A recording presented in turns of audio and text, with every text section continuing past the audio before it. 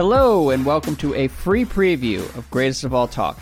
Well, you're looking victorious in the Michigan hoodie on the Zoom, and yes, you are also sounding victorious with the raspy-ass voice here, podcasting with Tom Thibodeau today on the GOAT. Yeah. Doc Rivers. That's who I remind myself of, is Doc Rivers. I love to see it and hear it, and also, if Michigan had blown that game, your voice would have been just as blown out, and talking about the loss would have been unbelievably depressing for everyone involved, because we would have had to go through it blow by blow. We're obligated after having chronicled this Michigan journey for the last 2 months.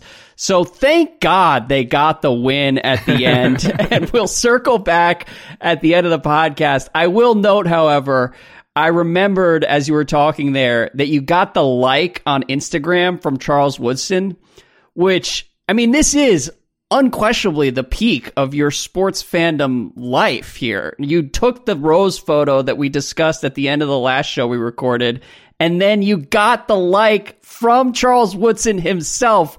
Holy shit. What a night from start to finish. It's just incredible. I'm so happy for you as a friend. And I think a lot of the GOATs were rooting for Michigan as well on the bandwagon with the maize and blue. And now we have Charles Woodson on the Team Golliver bandwagon as well. So all part of the storybook ending in Pasadena last night. I don't know if you have any thoughts on that aspect specifically. Oh, do I have any thoughts? I mean, give me a break, Andrew. We could do a 12-hour podcast about yesterday. I could walk you through every single step. It did feel like a big-time brand celebrity marriage. Me and Charles Woodson, sort of like a Kelsey Taylor Swift scenario, you know, where it's like, oh boy, these two just monumental pillars. Here they are coming together to form an even bigger, incredible castle. No. Wearing the Woodson jersey, and then just the sheer panic after they won, and after I was screaming, we won, we're going to Houston, I'm just absolutely losing my mind. And then I'm looking around anywhere I can to try to find a rose. And it was wild because they did the 2013 finals thing, Andrew. You remember the yellow tape they brought out before Ray Allen shot? So before the final play of overtime, before Milroe ran into that big defensive line and had no chance of busting through, they had huge buckets of roses brought out by a number of women from the tunnel. And I was panicked. I was like, this is perfect. We're one play away from victory. Why are you bringing the roses out now? Just wait 30 seconds. Do not screw this up like the 2013 finals. Like the San Antonio Spurs kind of got jobbed by the karma, right? But thankfully, the defensive line held, much like the Union lines at Gettysburg, and they win. But they're not handing out any of the roses to the fans. The confetti is going crazy all over me. I'm right there by the field. I'm looking around. The nearest person I can see with the rose is like 10 rows behind me. I'm not going to go ask a stranger, can I borrow your rose so I can put it in my mouth? Yeah. But thankfully, the day before the game, and I didn't really realize this, I had purchased this rose crown. And the crown was made of fake roses, and it was like wire, fake branches. So the only thing that I had replicating a rose, and I was feeling the pressure because you said you have to take the rose picture. You know, I'm thinking I got to get this up as soon as possible after the final buzzer, right? So I took a rose crown, shoved it up like a full bouquet, and just stuffed it in my mouth. And if you look at my picture, you'll notice it's so much different from everybody else's rose pictures, because there's always about like that dog bite on the stem, right? Like you can kind of see the teeth, so you can see the smile. There's so much garbage in my mouth from the crown that you can't even see any of my teeth. It's hilarious. I'm sure everyone's like, what's this guy doing? But I think it makes that moment all the better. And so thank you for that inspiration on the crown. Thanks to Charles Woodson for understanding, this was my own goofy tribute to what he had done in 1997. And what a way for it to come full circle. Man alive, just a wild day. That's like me getting a cosign from Jerry Stackhouse or Antoine Jameson or something like that. I don't know if I'll ever get there, but I hope you enjoyed the mountaintop, and we'll see. We'll circle back on Monday to see what happens against Washington. But man, oh man, What a night. For now, we'll dive into hoops. Benjamin says, as you mentioned, we had the first trade of the season last week, and Benjamin says, last week's OG Anunoby deal marks the first time I've felt truly excited about the potential of my New York Knicks without some major asterisks. OG isn't a world beater, but he's something we haven't had in our history, a big, versatile wing who can consistently hit shots. It's sad to see Quickly go, but this move makes our team so much more well-rounded, and OG's defense raises our ceiling tremendously going forward. I have one nagging question, though. Who is the final superstar who makes us a true contender? The obvious answer seems to be Donovan Mitchell, and to me, that's just such an unsatisfying answer. It feels like a lot of people have wanted to come to New York, but it's been our limited personnel and horrendous front office that's deterred a lot of marquee stars. Today, we have a versatile roster, lots of pretty solid defensive talent, and a number of players who could be reasonably expected to handle minutes in the playoffs. Genuinely, for the first time in my life, we're building on season-over-season positive momentum, and that's why it'd be so upsetting for me if we traded for Donovan Mitchell. I know he's great, and I shouldn't be picky with star-level talent given how we've been the second choice for so many free agents over the past 20 years, but it would just be so deflating to see us settle for a 6'2" Julius Randle, who would be doubling down on our shot-chucking tendencies and our lack of size in the backcourt. So what do you guys think? Is Mitchell seriously the best that we could do? If not, who and when and what should the Knicks do going forward? So Ben, I have a bunch of different thoughts on what the Knicks did here, but I'll let you start. What's your response to a fellow Benjamin, Knicks fan Benjamin there? Well, the only thing I would add, to Benjamin directly is second choice is a little generous. I mean, sometimes I don't know if these guys 5th, 6th, 7th, 8th choices when it comes to free agency destinations. I mentioned on the podcast with Mike Trudell, last week, Lakers sideline reporter, and big shout out to him for filling in. The Knicks right now are operating with a small market mentality. It's almost like they're the Indiana Knicks or the Salt Lake City Knicks or the Portland Knicks in terms of let's just try to go find these players that are really good fits. Let's try to keep some continuity. Let's try to be as respectable and stable as possible and not necessarily swing for that gigantic home run that's going to be a championship level trade. I'm sure it's going to drive some people crazy because when you're in a big city, you're always going to have those huge expectations. But I think Benjamin's optimism is coming from the idea that they have made a series of pretty nice moves here, right? Like get Brunson is an absolute home run. OG Anunoby fits. You look at the other teams that were going after him. It was a lot of small market teams, right? It's the Pacers, it's the Blazers, it's guys who are trying to fill out and just get themselves some targeted improvement in specific areas. And for New York, they've had so much success this year because of Brunson offensively. It's overshadowed a little bit the slippage on defense, right? They haven't been as good defensively. Now, Mitchell Robinson's been injured out for the year. They've had a very thin front line. And so they've gotten into some of these games like we've talked about against Milwaukee. They're giving up 130, 140 points, right? Well, you got to have somebody, if you're going to go into the playoffs, who's going to be able to be a lockdown perimeter guy to help staunch some of that bleeding. And I think OG Anunoby is that player. When I look at this trade, I guess I was in the camp that was like, this is almost the Quickly trade, right? I mean, I think long term of these three guys, who would you really want to bet on? Definitely not RJ. I'll say that up front. But to me, it comes down to like Quickly versus OG Anunoby. And in terms of what his role was in New York, and we've been over this previously, there just wasn't enough minutes, not enough opportunity for him. He needed to go somewhere else to flourish and to get back a player who does fit a clear need, who's going to be able to help you here in the short term, not only this year, but the next couple of years in terms of building on your postseason success, while also not giving up any first round pick or other like premium assets so you can still be in the mix for another, bigger home run trade if you decide to pull that trigger if you're the Knicks. Like, I think it made a lot of sense for New York. I've been down on those guys for the last decade. I always make fun of the bing, bang, boom, bong guys. But to me, it was a smart move. I would have had a really hard time parting with Quickly. I'm surprised they weren't able to get more for Quickly given his promise and potential. But, there's just not a room to operate. And so from that standpoint, I think it was a smart move by New York. I think it doesn't necessarily raise their championship ceiling this year, but it could be a precursor move to the type of trade that really does raise their ceiling in a big time way.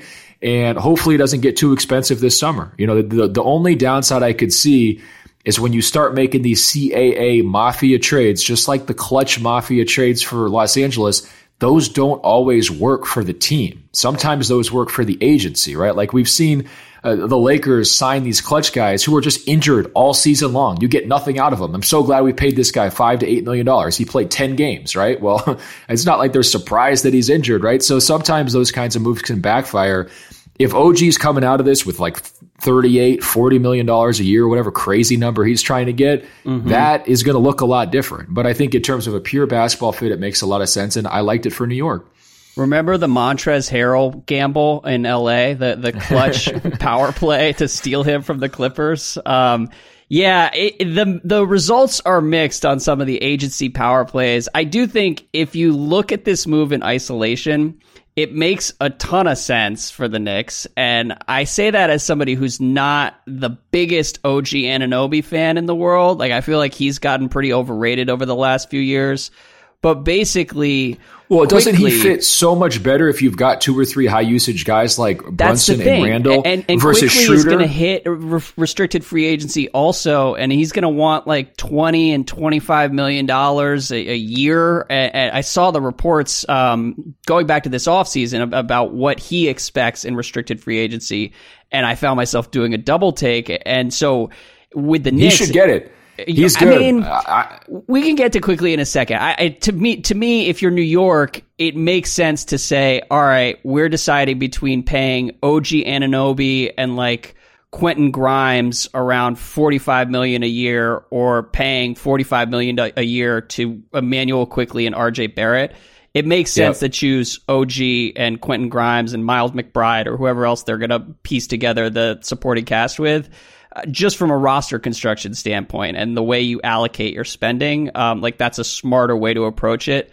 I also think that removing RJ Barrett from the starting lineup and putting OG out there to space the floor with corner threes, like I feel like we're underestimating what a huge win that could be for the Knicks, just because RJ, like he commands the ball a lot. And he's not bad. And like there have been some people saying like RJ, the difference between OG and RJ really isn't that big at the end of the day. Basically, to take OG Anunoby's value down a few pegs, which I understand the impulse, but I just feel like RJ makes it so much harder for the rest of an offense to breathe because he's such a clunky jump shooter. And I feel like it's just going to be much easier to operate with OG out there. So I kind of wanted to zag and say, oh my God, nobody in the league has been more overrated than OG Anunoby the past couple years, right. This 4 first-round pick type thing. And it's possible that that's true, but the Knicks didn't pay some crazy price here. And structurally, I think it makes a lot of sense.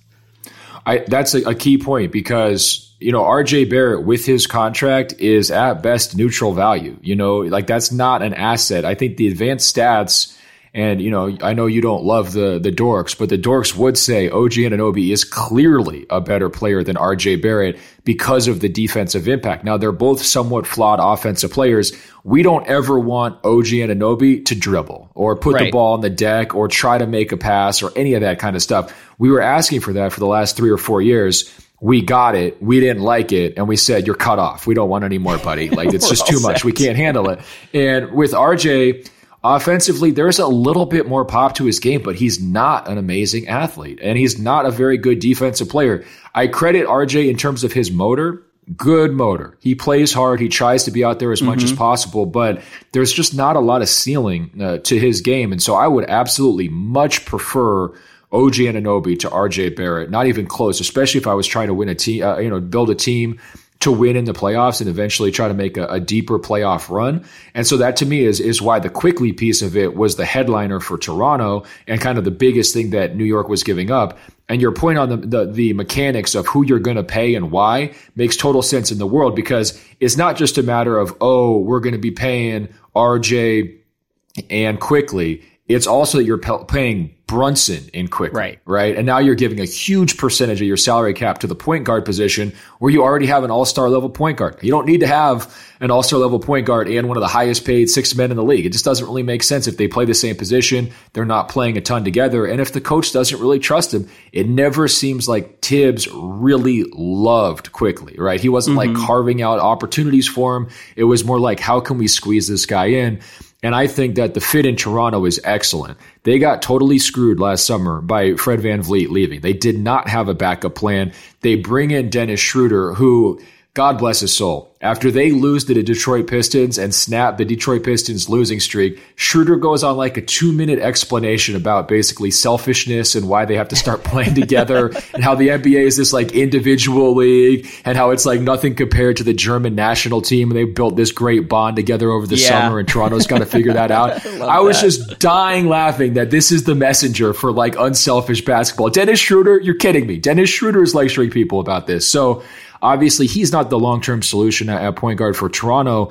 And I thought it was a really smart way for Masai and Bobby to get a Fred VanVleet replacement. I believe in Quickly. I don't know if he's going to be an all-star, but I think he can be a really good starting point guard.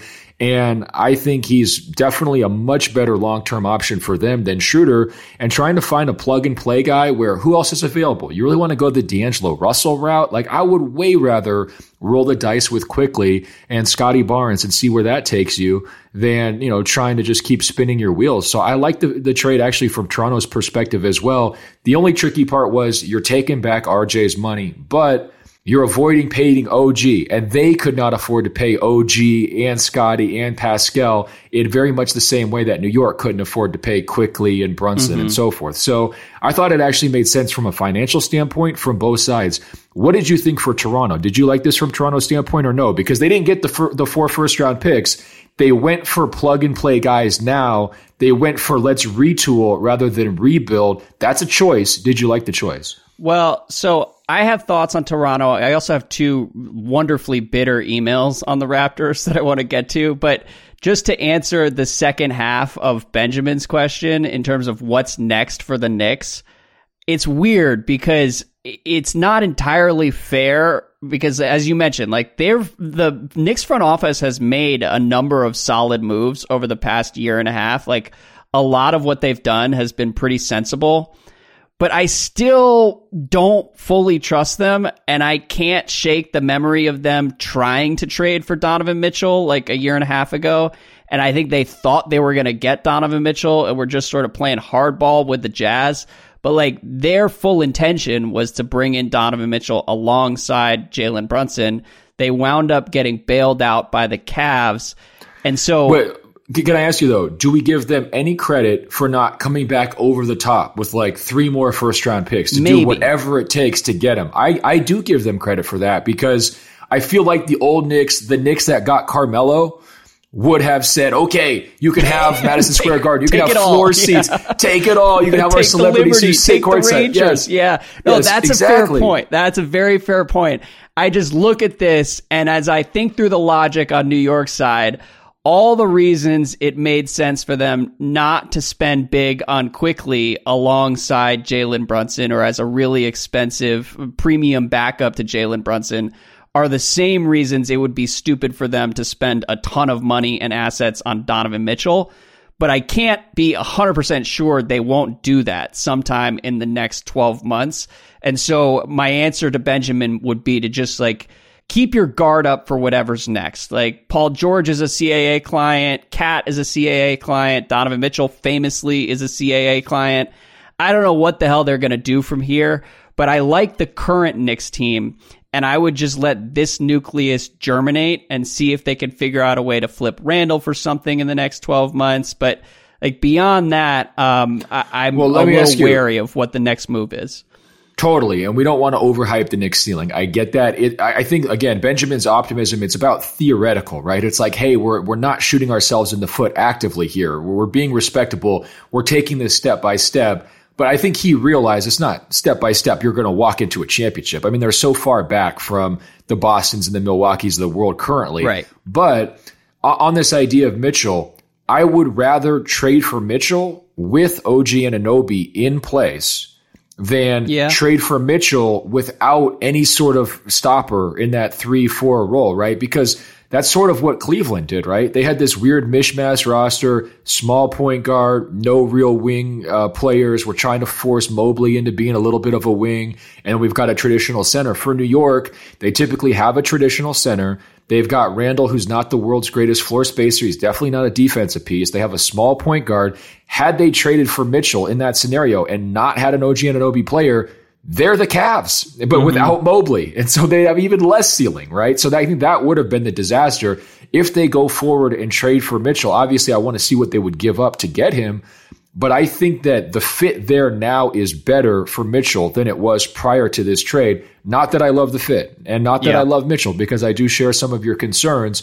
I still feel like his best fit of any of them is Brooklyn. And we'll see. And if it turns into a bidding war between the two New York teams, I can't believe I'm saying this, for some reason, I trust the Knicks not to shoot themselves in the foot and, quote unquote, win the bidding war, but actually lose the bigger war because you gave up too much for Donovan Mitchell. Like, I kind of feel like Brooklyn will be the ones who get Mitchell because they are now a little bit more desperate and, a little bit more aimless than the Knicks are.